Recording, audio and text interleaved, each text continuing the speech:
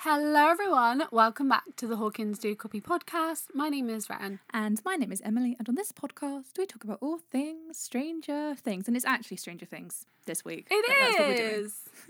It is. We are back with our episode by episode reviews, and we are going to be talking about episode 3, the Monster and the Superhero, today, which I'm very excited about. I actually feel like this is an underrated episode, to be honest, because a lot happens either side of it.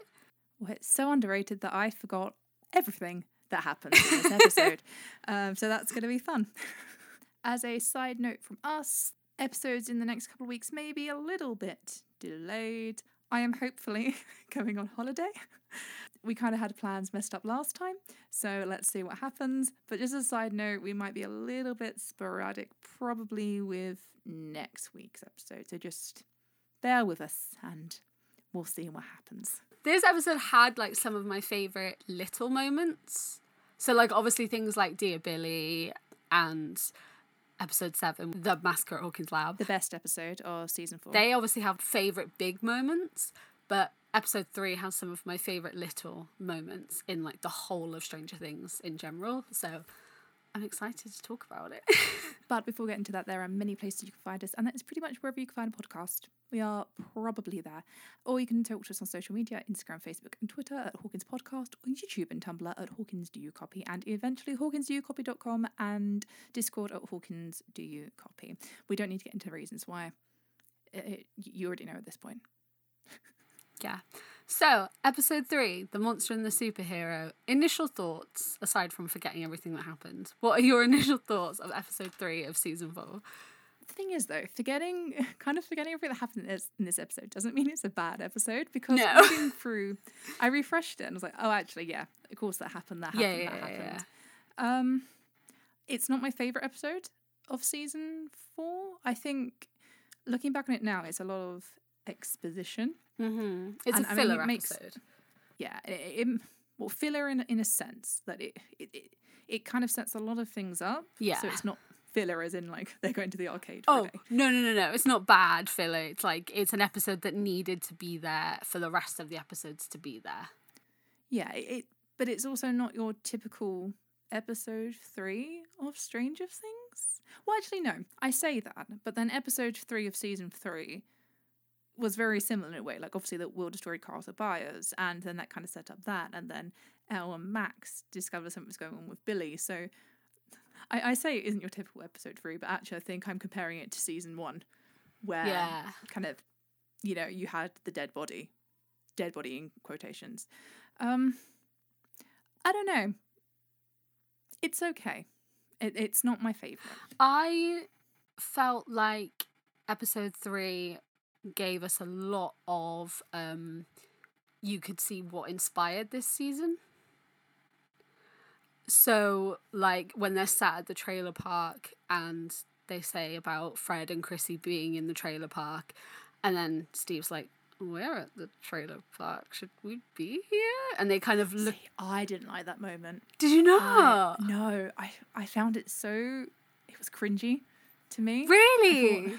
I think back and I'm like, no, I just don't think it was needed. There were some moments I just thought, I don't know, it didn't really do anything for me. It just felt, there's a fine line between things feeling organic and scripted, and to me it felt a little bit like it was improvised but not in a good way. That's just my opinion on that bit. I don't know. No, it felt too obvious. It felt very comment. 80s horror is what I was going to say. Like it felt very like Nightmare on Elm Street, Friday the 13th. Like it felt very old school horror. That's what I enjoyed about that, is that it was that kind of like, you see that in typical cliche horror movies. That's the kind of thing that you see. I think that's the reason why I didn't like it then, like what you just said there about being cliche. Like it felt, I don't know, it felt a bit too on the nose for me. Just that one line there. I thought, oh, no, okay. It was quite funny though, because they did sort of almost set it up as if you did have to be at the trailer park. It was like they were all happening at the trailer park. Like, and it was a bit like, it felt a bit like, why did Fred's happen there? Was there supposed to be like a setup that it's the trailer park? And then they were like, okay, no, it's just wherever. See, maybe that's why I didn't like that line then. Because for me, I thought it's clearly not at the trailer park. Like, it's clearly not. And they're just sitting there. Yeah. And I thought, but I know that it's not because of this. Like, for me, it was too obvious. So then by trying to set up that plotline, I was like, but I already know it's not that. Because for starters, he actually died on the road. He did. So, you know what I mean? I don't know. Just, apparently I have a lot of feelings about this one particular line, which I didn't realise I had. For someone that couldn't really remember episode 3, I'm now just hate it. impassioned. Oh. One of my other favourite bits, I'm just waiting for you to be like, yeah, I hated this bit as well. One of my other favourite bits was when Nancy is talking to the police officers and she's sort of trying to explain, and you can see that she's getting really frustrated because obviously, like, you can't really explain what's happened. She doesn't know what's really happened to Fred and why that's happened, but she's also aware of what's going on in Hawkins. She's probably not in that moment thinking something happened, it was the Upside Down, but obviously she's going into all situations with prior knowledge that there's something wrong in Hawkins. And I really like when Steve and everyone pull up and she sort of sees them and there's like a momentary like, okay, like, I'm not on my own, I'm not here trying to explain this to someone that is not listening to me properly. Like, that moment felt really like, I don't know, it was a really nice one. You could see that she sort of took a little bit of comfort out of them being there, even though she didn't really know the full story yet. No, yeah, I get what you mean there. I didn't mind that moment. I'll give episode 3 that little bit there. Yeah, it was nice to kind of just see the Hawkins plot begin to be set up. Yeah. As well, I think that's the kind of, I don't know, I felt like you were kind of waiting for things to get started a bit. I mean, obviously things were happening in episode 1 and episode 2. But obviously episode 3 was kind of like, okay, we're actually kind of going to make our moves now that we heard about Victor Creel in episode 2, yes. See, this is something I feel like the little middle episodes, you kind of think, okay, is this in episode 2? Actually, no, this is episode 3. Or is it episode 4? And I think this is my issue with episode 3. It's not in a fortunate position. It's in a middle place. Yeah, but you know what I mean? That you kind of get the impressions of Victor Creel stuff. So when you kind of get a bit more of the payoff in episode 3, and then obviously with episode 4, then giving you that real payoff, and you're actually kind of seeing what's going on there properly. Yeah. I appreciated it for that. So we also had, this episode starts, I think it starts with the aftermath of Angela being like absolutely whacked in the face. We'll start there anyway. We'll start there. We'll get into, which I think is so interesting because I've rewatched the show by myself, and then I've spoken about it with you, and then I've rewatched it with various family members and also spoken about it with friends, and everyone is so divided on the Elle and Angela thing. Like, there's some people, which I think is kind of, I think this is how I feel about it, in the sense of like, Angela is an awful person, but Elle could have killed her. Mm-hmm. But then there's other people that are like, nah, do it, hit her again. I'm just like, okay. Like, but I don't know if that's because I think it was more that I was thinking like from Elle's perspective, like wanting Elle to be safe, in the sense of like, she could have killed her, but Elle doesn't understand the consequences of that. And I think you see that when she's arrested and they're talking to her in the interrogation room.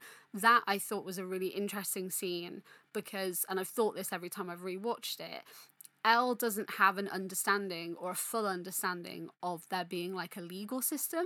So like, she won't understand, don't talk if there's not a lawyer there. Like, ask for the lawyer, ask for an attorney, ask to have your rights read, like ask to have them explained. And they don't know that she doesn't understand that. So for them, she's in an interrogation room, not willingly because she's been arrested, but she's choosing to speak without the attorney being there. See, I'm looking at that in a different way. But she's answering the questions when they say, do you want to kill her? And she's like, I don't know, because she doesn't understand like the full...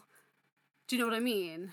See, no, I'm looking at this in a completely different way to you, like completely different. That's so interesting. Because in my mind, at that point, she's kind of given up. Because she's kind of had that conversation with, because Mike's given her that look, or in her, and kind of been like, what did you do? She's had the flashback to Brenna, obviously, who is then saying, what did you do? What did you do? So you've had that set up. Then obviously you've got the conversation in the room, skipping the, you don't love me conversation for a moment. We'll get to that later. Where she's like, I don't belong. I'm a monster. So I think that whole scene where you've got her being arrested, it's kind of like she doesn't really react because in her mind, it's like this is what she deserves in her head. So when she's being driven away, it's that same kind of thing. So when she's actually talking with them, it is kind of things that I don't know, did I actually want to do it? Yeah. Probably. Not sure. And I think because she's, and you kind of see that then, I think it's later this episode with Owens when they meet at the cafe. Yeah. And she's kind of like, what if I'm not good? What if I am a monster? And that is, that's her arc really in season 4. So I think you've kind of got more the setup of that. I don't think it's a case that she doesn't understand the legal system. I mean, it might be that as well, but I think for me it's more internally of her. It's kind of the thing of, well, if I'm a monster, then you know what, why not just let them think I'm it because everyone else does. Yeah. Like, I think that's what it is more than anything. I definitely can see, like, because she definitely doesn't react, like, when she's in the car and stuff and Mike's trying to talk to her through the window. Like, she says nothing. So, no, I definitely think, like, I think it could be a mixture of both. Because I doubt that she is very aware of, like, wait for an attorney to be present. You don't know, though, because Hopper, in fairness, in season 2, I mean, he's briefing her with things, and obviously Hopper's in the police. Was in the police, now he is a Russian prisoner. Yeah. There's going to be some kind of, we're not being stupid, that we're not this, we're not doing that, we have to react in a certain way. So I do think there would have been maybe obviously not full briefing, but I think she would have some kind of understanding of how it's going to work. I do think, for me anyway, it is more of a thing of she's just sort of very resigned, and with the flashbacks happening, with how people are treating her, you know what I mean? I think it is just more a thing where it's like, no, okay, I'll be what everyone thinks I already am. Yeah, no, I can see that as well. She's definitely resigned to it. I thought it was like a massive, like, they didn't think it through, that when Mike is hitting the window and trying to get her to talk, he's calling her 11. And it's just like, he calls her 11 at, like, the times where he really shouldn't be calling her 11. Like, she is dead, like, as in quotation marks, like, 11 is dead. Yeah. She's technically in hiding. She's been arrested, and he's banging on the window to these people that know her as Jane Hopper, going, 11, listen to me. And it's like, what? It's just a fun nickname. What are you doing? Like, I find it really 11 weird. short for Jane. I find it really weird that he still calls her 11. I've said this to you quite a lot, but, like, it's bizarre to me that he does. He's one of the only people that does as well, and I don't understand it. Will does as well, actually. And watching some of the clips again, when she gets back, isn't it? Yeah, just once. In volume 2. It's like, 11, are you okay? That kind of thing. I don't know, maybe with her it's kind of like I've reclaimed the name 11 in a way, but I don't know, it is a bit odd considering Mike's one is like, we'll call you Elle. Yeah. Then, like, all the time, like, 11 all the time, and then, like, yeah, don't do it in front of law enforcement. Like, let's not do that. Did really like those scenes though with, like, Jonathan and Will being her brothers. If only we could have seen more of it, really. Wouldn't that have been lovely if we saw more of the Byers family and Elle as a family? What a weird concept that would have been. When Will puts his arm out in the police station, he's like, "We're her brothers, we're family." Like, that's, like, one of my favourite lines. It's all I've ever wanted. And yet, and they will be like, we will see more of it in season 5, I'm sure. I mean, this is what we said in season 4 when we're like, maybe we'll see more of Will. It's like, we have to because he's with Elle, and look what happened. So obviously we did see a bit of Mike and Elle drama in season 3 as well. It was a pretty heavy Mike and Elle thing. I mean, we had the so nice we had to do it twice. We had the brilliant dinner table scene, which I loved. Like, I loved everything about that. Like, the car ride home with Jonathan and Argyle. And then the just, like, Will just getting, like, progressively more fed up with Jonathan is, like, he was just so done. and it was brilliant. I think it was really out of character that Joyce was like unaware of what was going on. Yeah, I feel like if I was Joyce, considering the last 3 seasons, she's been very aware about certain things going on. Yeah. You would know if your eldest son had a bit of fun, wouldn't you? Because also, she sat next to him at dinner. Surely she'd be able to smell it. Magic of TV. But no, that whole scene was like, I loved that. I loved the Murray and Joyce stuff. I loved the pass the olive oil, that's fine moment. And just like Murray's interactions. Alaska? Yeah, Alaska. But like just Argyle knowing what's going on, but also just being Argyle. It was just a really good scene. And then obviously we see Mike and Elle have a little, when Mike's like, she didn't look fine. I have a complicated relationship with how a lot of the Mike and Elle stuff was done this season. I think a lot of it is more Mike's side of things. I think Elle's side, with Volume 2 actually, it makes perfect sense. I think everything that's going on, especially knowing the context for a lot of things, seeing episode 7, I think for her, you know what I mean? I just feel like, I don't know, I don't want to go on about Mike again because I say it every time, but it just makes me sad that his character is there to be a boyfriend, a love interest. And I've seen a few people online as well say it's refreshing to see it, that it's not the girl this time. And I just think to myself, why should this be a case either way? Why does it have to be a boyfriend or a girlfriend that is constantly propping up the other boyfriend or the girlfriend all the time? Why is...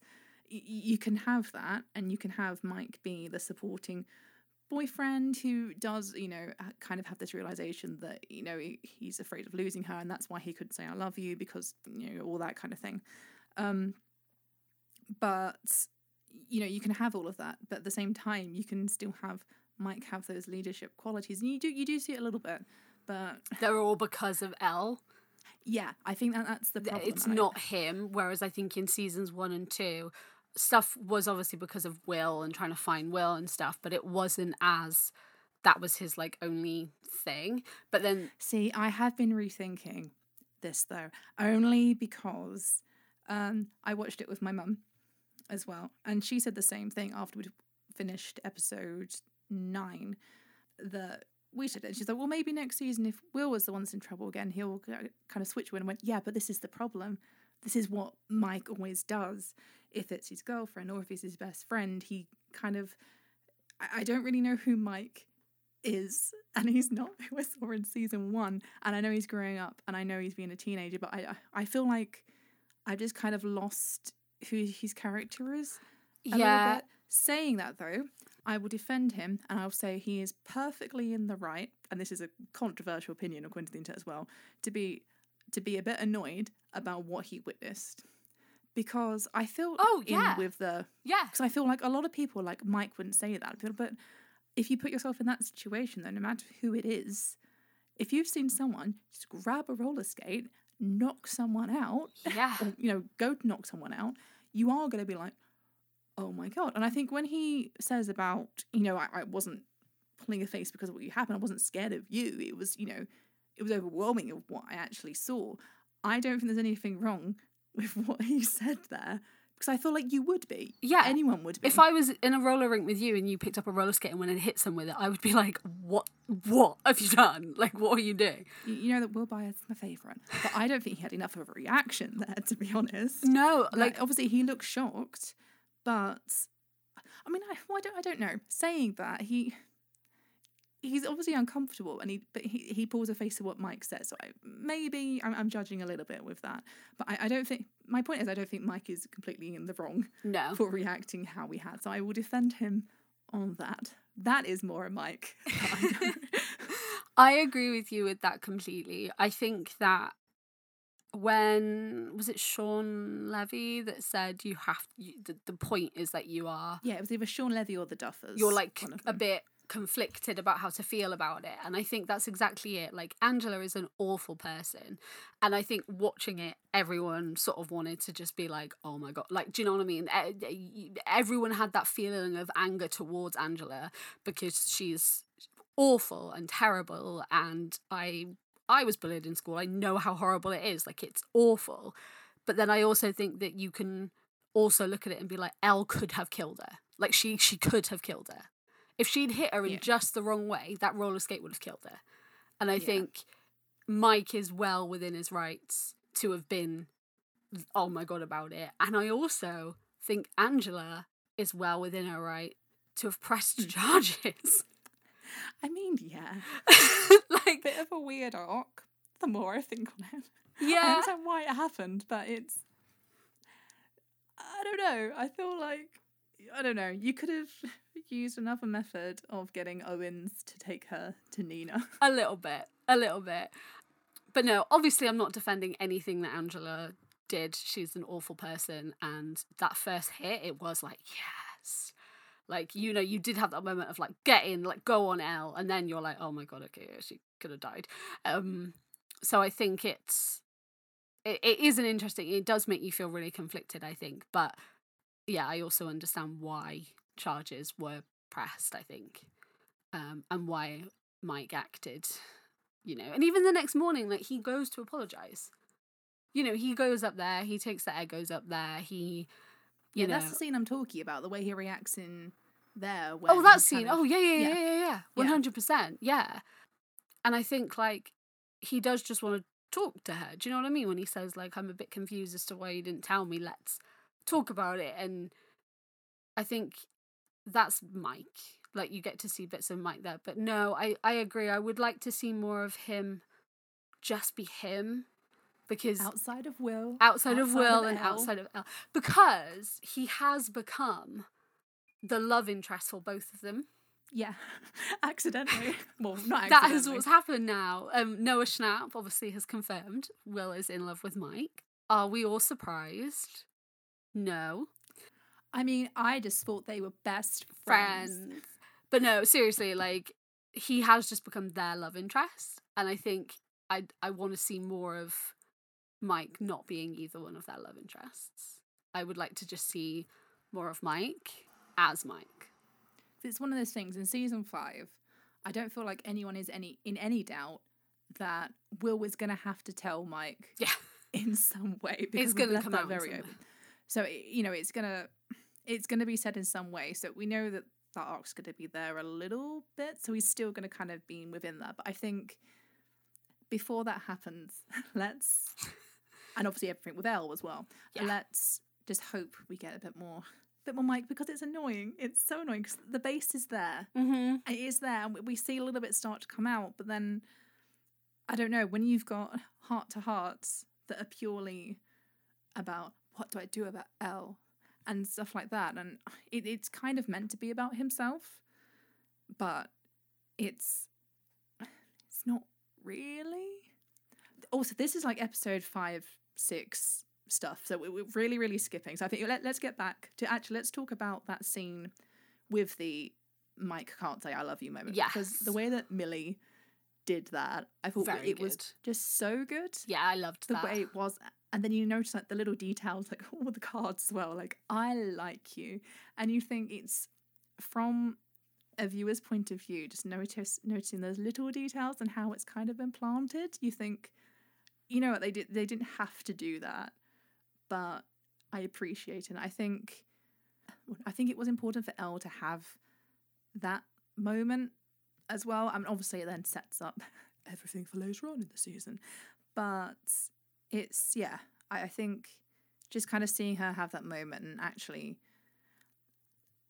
say it for herself, mm-hmm. rather than, it was nice to kind of see how her character from season 3 actually had shifted across, because obviously in season 3 we got a bit more of her being her, and you know that she doesn't need to have the influence of Hopper or Mike or whoever, but it has to kind of be her and what she likes. So I think her having that moment in episode 3 and kind of being like, you don't do this, you don't do that, that is so purely her. Yeah. And I stand by my point that Mike doesn't technically have to say it.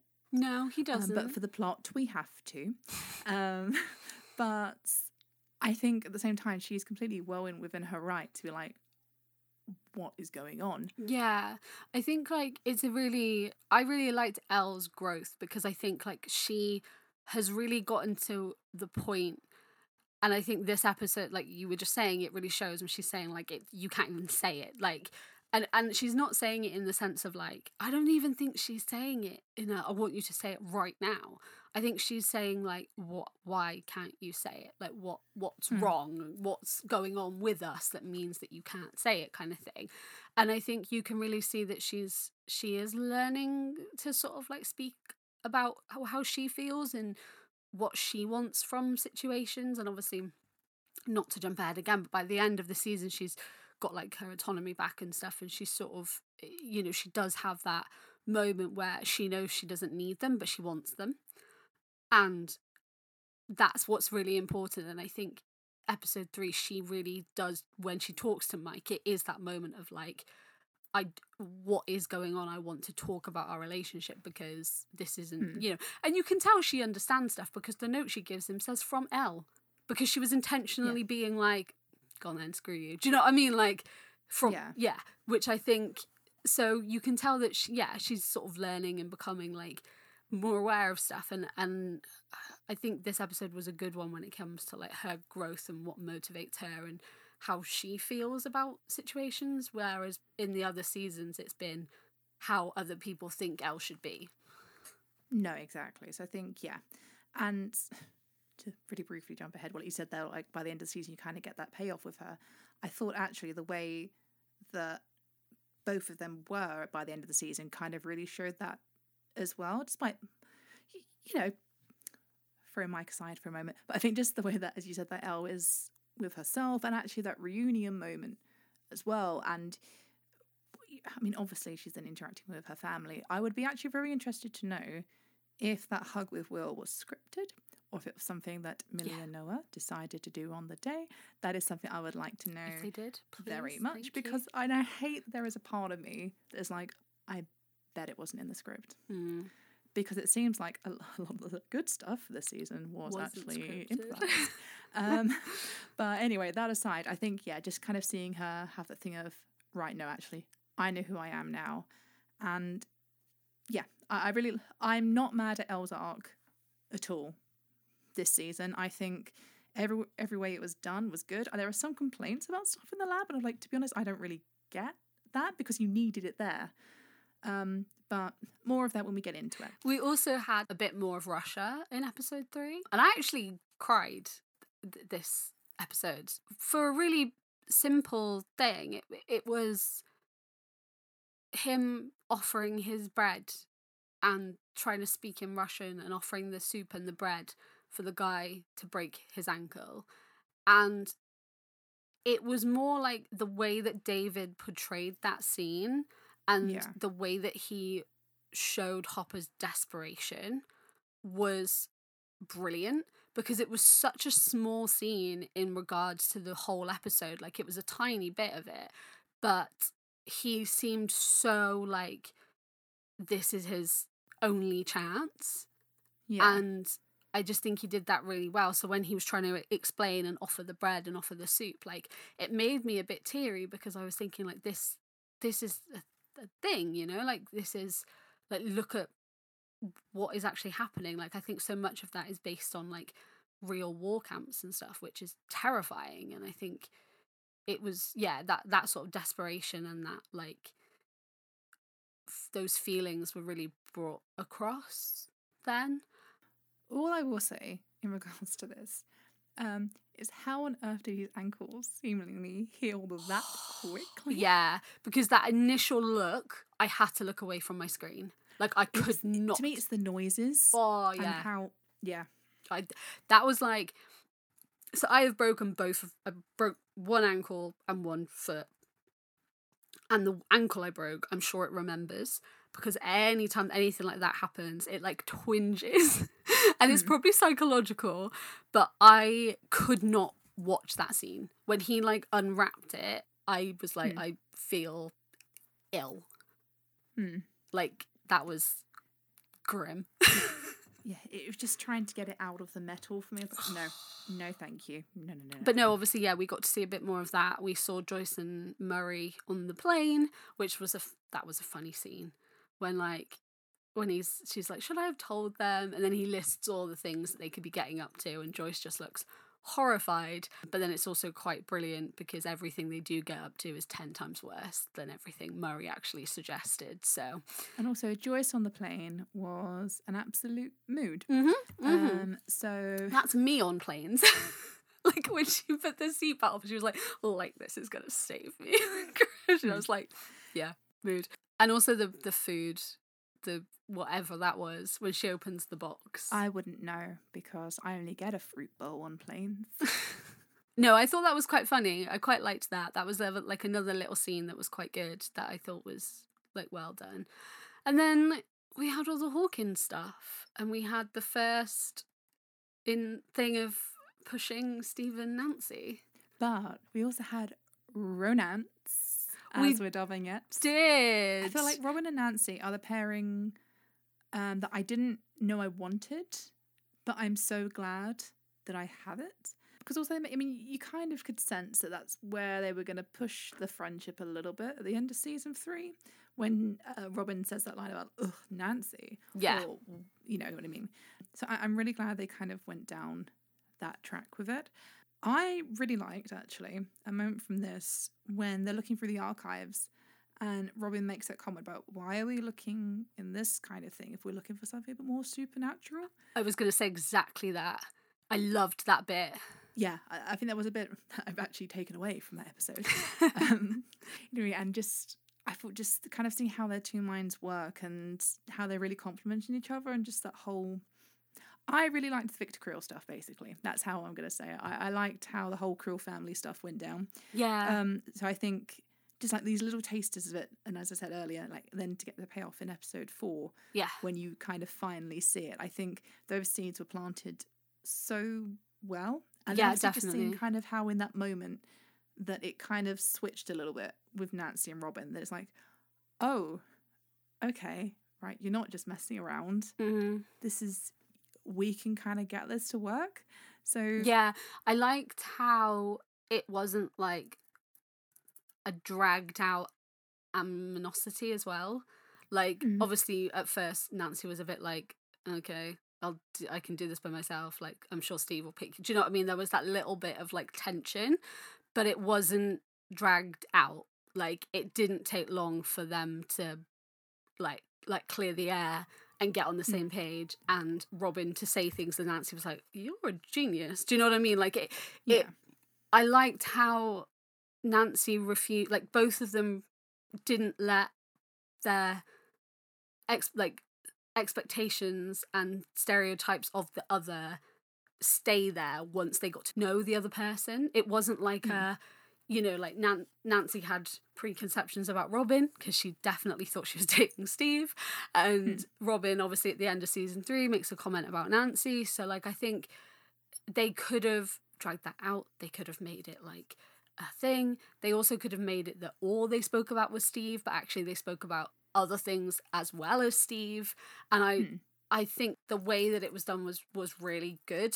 You know, I was worried that Nancy was going to be making like little comments the whole way through, and it was going to be really annoying because their friendship was something I wanted to see. So I quite liked that actually she was like, Robin's a genius. This is really good. Like, and she kind of accepted that. I feel like that says a lot to Nancy's character arc, because I don't know if she would have had that same attitude 3-4 years ago. I mean, I complimented her when we did like the volume 2 stuff. Yeah. But Nancy Wheeler as a character is, I love Nancy Wheeler. She's just such a good character. Do I wish she remembered that she had a brother? Absolutely. That would be good. But I just think the way she's been done over the years, and also like in season 1, she's not meant to be like this really popular girl. She was never that person. She was always straight A's, doing this, doing that, doing that.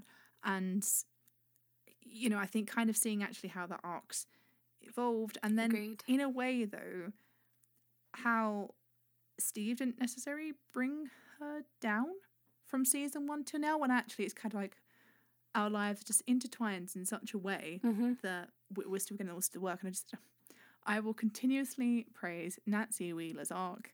She's the final girl. I'm telling you, there's no way the Nancy's going to be dying. If they did, it would be an absolute shock death. But to be honest, I can't see why they would do that in season 5. She feels very safe. Do you know, I honestly think if one of the Wheelers dies, it's going to be Holly. It'd be Holly or Karen, or both. But yeah, no, I loved those bits. I really loved those bits. And when they found the actual like newspaper articles and they were going through it and stuff, it was one of those like classic Stranger Things moments when they like figure it out. And I loved how that was done, and I loved seeing their dynamic with finding it. I thought that was really good. And also like Robin's little comments about like aliens are definitely real, Bigfoot I'm still on the fence about, like things like that. Like it was, I just think it was just done really well, and I loved their friendship and think it was really good. And you've heard it here first on the podcast that during my most recent rewatch there was a little part of me that was like, I understand why people ship it, and that's all I'll say on that matter. But yeah, no, it was one of the highlights of this episode, I think. We also in this episode saw Lucas kind of go from wanting to be in with the popular kids to then being like, actually, no, I need to get right down to it. And I think, I'm really glad we kind of saw that. I mean, you could kind of guess it was coming. Yeah. But I don't know. It was nice to see, I think all in all, actually, with season 4, it was nice to see Lucas have more of an arc. Yeah. Going on. Because here is the thing. But Lucas is very there as well to be a love interest to Max. But he has a character as well. He does. And that's all I'm going to say on that. I'm done with the conversation now. But he exists on his own. But it's the same as like Elle exists on her own. Yeah. Even Will exists on his own. Mike's the only one that does it. Susie and Dustin. Jonathan and Nancy. Like, they all exist as their own people. The only one that doesn't anymore is Mike. And there you go. That's it. We're never mentioning Mike Wheeler and the whole situation again. But no, with Lucas, I think, I don't know, it was really nice to kind of just see that happening. And I think it was 2 seasons too late. You saw it in season 1 and then you didn't really see it again much in season 2 and 3. So yeah, it was really nice to kind of just see Caleb actually have stuff to work with. Yeah. Because I think it's been too long for him. I agree. The bit where he like jumps into when he jumps into Dustin's room and just does like the roly-poly and then grabs the thing, like that was done so well. And then like everything that he like put into place, and I think you could really see that moment where he was just thinking like, no, these are my friends, like these are my people, these are the people that I want to help and be with and stuff. I thought that was good. We also saw Max go to Miss Kelly's house. Now, I would like to know your opinion on this, because I think we've spoken about it once, but we haven't spoken about it on the podcast, I don't think. We might have done. Do you think Miss Kelly is anything other than just the school counsellor? Oh, absolutely not. She's just a school counsellor. Because, I thought she just was that. Like, that's all I took from it. But literally, like, everyone online is talking about her necklace being, like, the key to the clock. I think it's just a clever coincidence. Yeah, me too. The same way where the name Peter just came up everywhere. Yeah, that happens at the start of this episode. Owen's wife is like, there's Peter's old stuff. And that was like, what? Yeah. I have a point about that we can go back to. For me, she was obviously the counsellor. I think, and once again, she was used at the prop essentially as well to just kind of set everything in motion. Because I think in this episode as well, Patrick gets the nosebleed for the first time. Yeah, he does. Yeah, which I felt really sorry for, actually. I had no connection to Patrick, really. But I thought, actually, I didn't want it to happen to him. I don't know why. Why wasn't Jason? The thing is with Jason, right, I feel like we're skipping ahead a lot. But the thing is with Jason, and I think I agreed with I think Caleb did an interview about it as well, that yes, he did, yeah. Jason wasn't really a bad guy as such, that he was very caught up in what was going on, and naturally as well in that last episode, if you walk into a room and there's Max kind of just like eyes doing whatever and Lucas watching over her, you are going to think, what on earth am I witnessing? And I think obviously Jason got very caught up in what was going on and was so set in his beliefs that, there's satanic cults Yes. around. But when you compare him to someone, and this is what Caleb did in the interview, comparing to someone like Billy, who was obviously set up to be bad, I don't know why some people are thinking that Jason is worse than Billy. Because, I don't know. No, I know what you mean. And I think Jason's character did what Stranger Things is very good at, and that we've touched on before, is that he was acting in his grief. He was acting on his grief. And also, to be honest, Jason is probably acting as someone that has witnessed all these weird things going on in town, is trying to stumble into it. Naturally would. Maybe you wouldn't get a gun out and start. No. You wouldn't go that far. But if you think about everything that he's probably witnessed, he's seen someone lifting up the air in front of him and had their bones all done whatever. His girlfriend has obviously also been brutally murdered. And then, there's all this string of events that's going on. The one thing that's kind of connecting them is that Eddie has been in the boat with him while this happened. Eddie was also with that. You are going to... I mean, if this has been happening for a good few years, because obviously they've been told things in the town that, oh, no, this just happened. Oh, it was this, or it was that, it was that, it was that. I think you would start to question. So I think he's trying to be that kind of mediator. Maybe he shouldn't have got as much screen time as he did, but the thing, he's not a bad person. He's just been misguided, I think. He was definitely acting on grief, which obviously can make you... Grief is such a tricky, complicated thing and can cause you to act in so many different ways, like immediately after something happens, and then even years later, and this is something that's immediately happened. And then he also is in denial. So he constantly mentions Chrissy would not be buying drugs. Constantly. Chrissy was buying drugs. That's what she was there doing. She was there buying drugs. That's what she was doing. It's not like that was a false rumour or a false thing. Chrissy was in Eddie's trailer to buy drugs. So he's in complete denial. He's like, well, she wouldn't do that. So to him, he's trying to find something to blame because Chrissy wouldn't buy drugs. So what's the only other thing that was there? Eddie. Eddie must have done it, So I think he's acting on all of that, and I think that it was an interesting way of seeing how someone who isn't aware of the Upside Down and everything that's going on would react to it. Like, Eddie obviously witnesses Chris's death, but he acts very calm very quickly.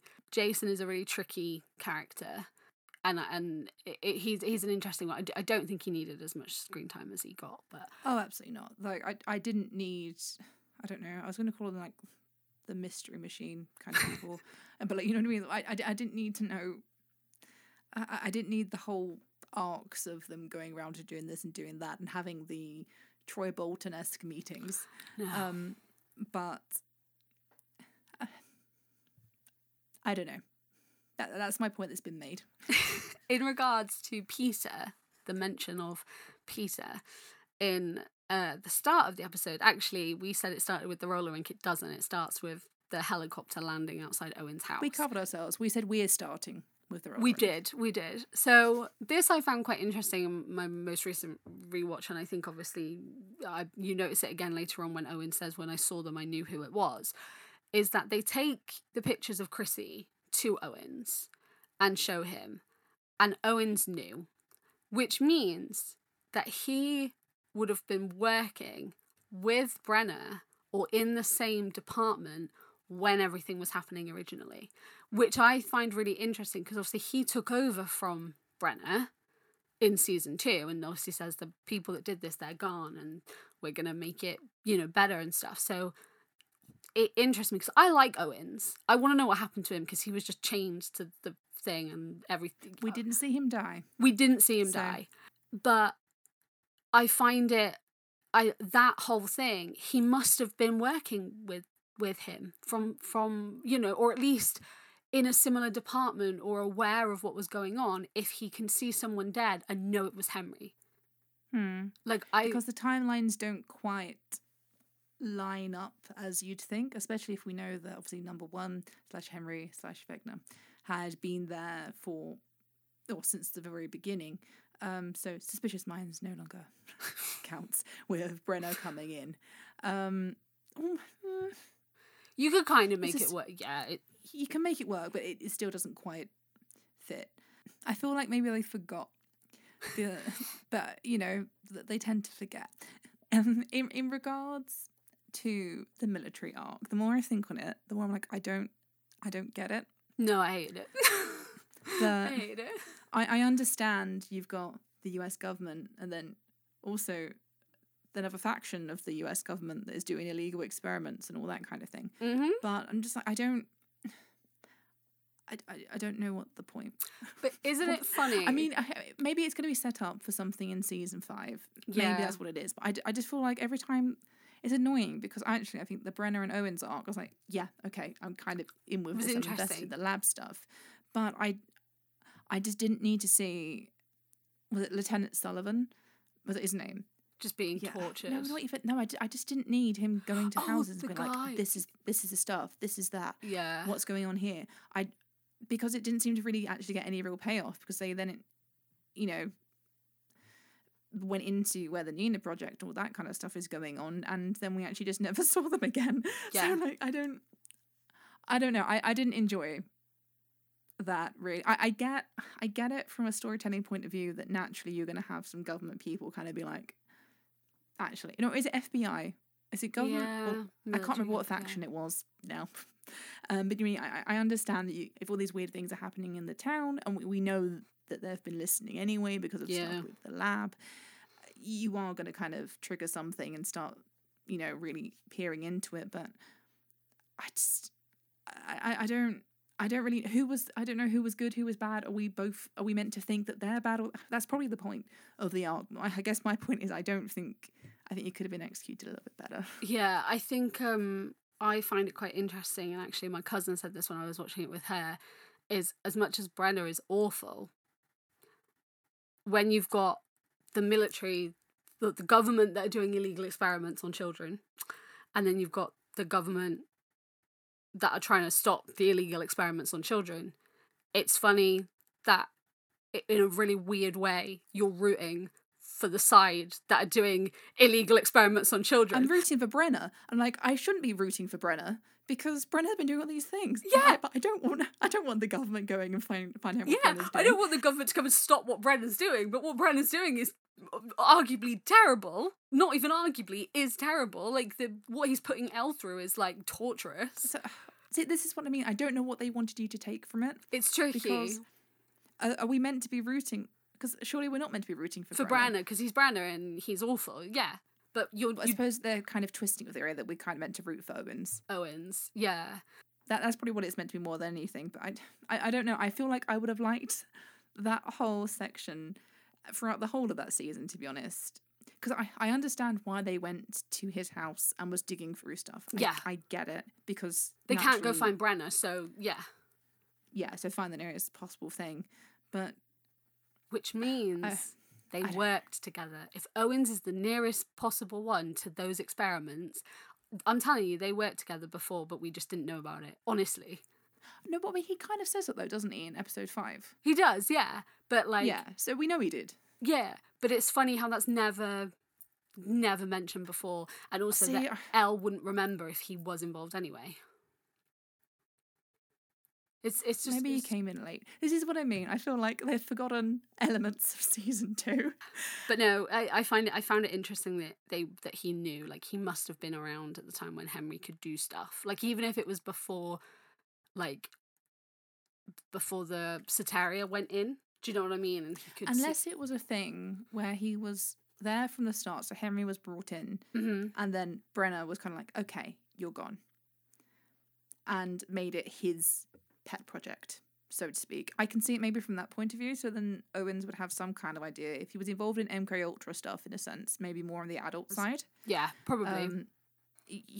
And then was kind of just the children's side of things was kept absolutely classified because Owens doesn't seem to know who Elle is in season 2.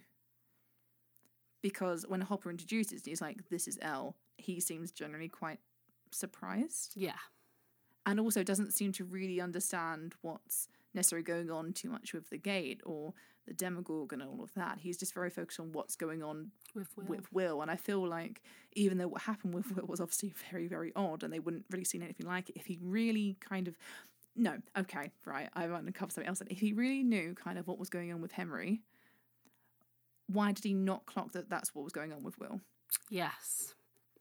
Because that doesn't make sense. He would... Because I know that obviously Will wasn't in the same as Billy, where Billy was standing in certain ways, but the way he was talking and the way he was like, he made me do that, or he was doing this, he was doing that. And then even when Will closes, I mean, he might not have seen it, but even when Will closes his eyes and the eyes are shuttering and moving, that's what the kids were doing. The way that Will says about "you're the doctor" is exactly how Henry speaks.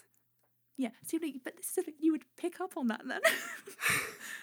And no one did. And Matt and Ross Duffer, can you please answer the question? How involved was Owens from the start, please? Because Matt and Ross Duffer, can you also answer the question? Why have you forgotten season 2?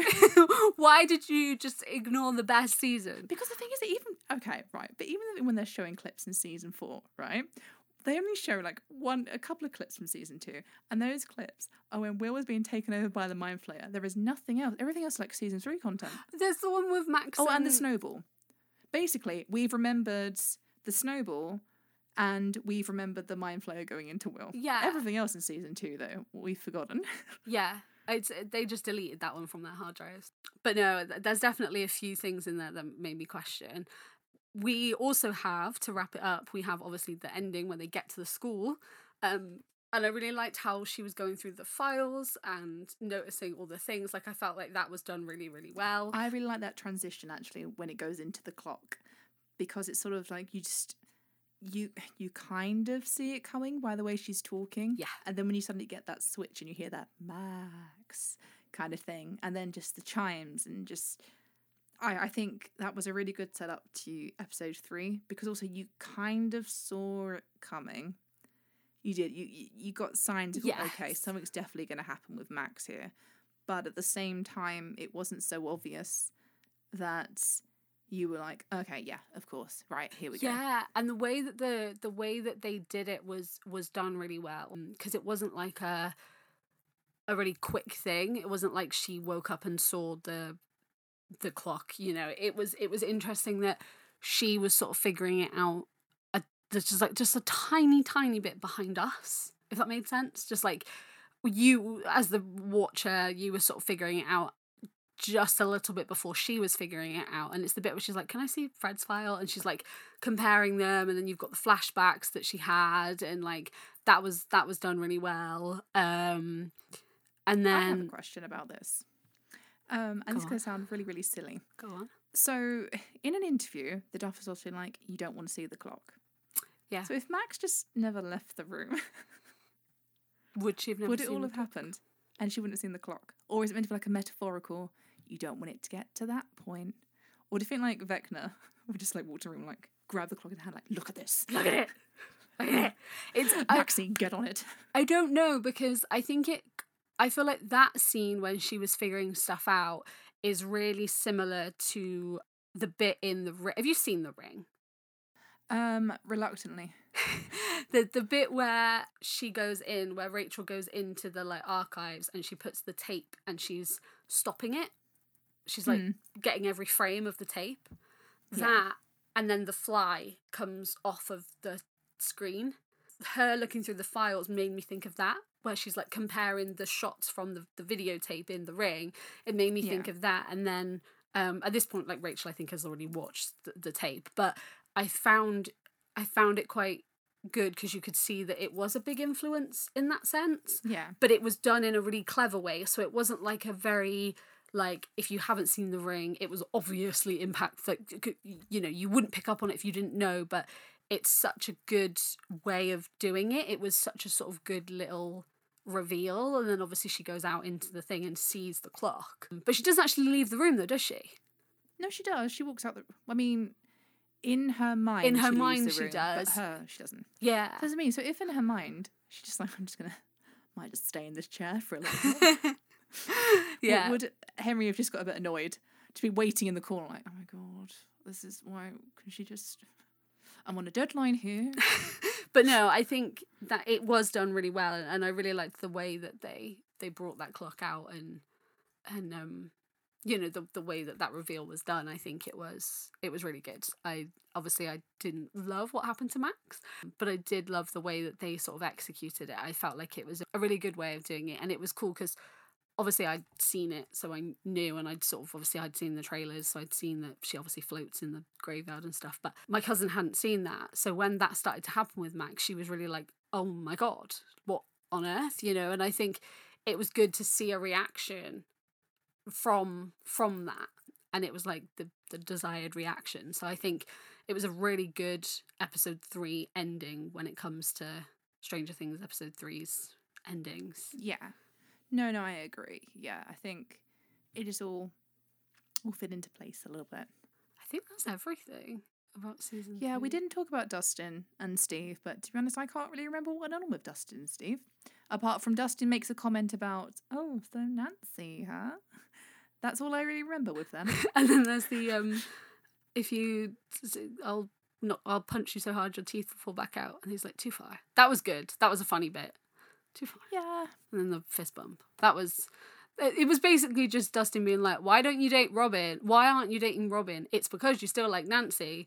Why did you throw yourself at Nancy? And then there's the bit where he says about wiping his feet, and Dustin wipes them in the car just to wind Steve up. Yeah, see, I don't know. We see more of them in later episodes anyway. We do. And they get a lot of speaking and a lot of screen time, so I'm sure we'll talk about them. I feel like we've moaned a lot about this episode. I liked this episode, genuinely. I liked it. It's not my favourite, as I have very much made clear apparently. But yeah, I think there's moments of it that are good. Yeah. I just feel like, I don't know, maybe it comes into like a minor complaint about season 4 in general, like the things I'm complaining about in this episode. And yeah, I think that's my problem. I think watching it in context with the rest of the season, it feels weaker to me. And I don't know, even though it's very clearly the setup for certain elements, I think as a whole I would like more payoff in the end. But then saying that if I'd have watched it, episode 1 and then waited in episode 2 and then episode 3 and waited, I might have had a different reaction. It was an episode that had to exist because it had to build up on things, but there are things in it that are definitely like a little bit weaker. I just want to know about Owens. Yeah. That is my question for the Duffer Brothers. If they secretly listen to this podcast, hello, Matt Ross, or even Sean Levy, or if anyone involved with Stranger Things, if you listen to this podcast, can you please answer the question about Owens and Brenna and how long they've worked with each other? Because Owens very confidently calls him Martin, so there's got to be some foundation there, I just want, if you are listening, I just want to know, did you have a contingency plan if Max, in her mind, didn't go outside? Yeah, that'd be good. Yeah, that's the question. Jamie Campbell-Bower, answer me that question, considering you have a folder of everything Vecna and Henry. Have you got in your folder about if the clock plan failed? He was too busy just sitting on set staring at spiders, so... I mean, but still. Just want to know that. No, so those are our thoughts on episode 3 of Stranger Things season 4. We'd love to know your thoughts of this episode, the things you liked, the things you absolutely hated. Did you too also hate the scene when, like, should we be in the trailer park? Let us know. I actually am genuinely, not that I'm never genuinely interested in people's thoughts, I'm always interested, but I am interested with this one because I think it is a divided one, because it is such a building episode. So I think opinions will be very interesting. So let us know. Where can they let us know, Emily? You can let us know on social media, Instagram, Facebook and Twitter at Hawkins Podcast, or YouTube and Tumblr at Hawkins New Copy. Or you can listen to us wherever you can find a podcast. It's up to you. That was the smallest one you've ever done. I know, I really condensed it. I feel like, we're getting snappy with this today. Yeah, exactly. Yeah. Thank you guys for listening to this episode of the Hawkins Do Copy podcast. We will see you next time. Over and out.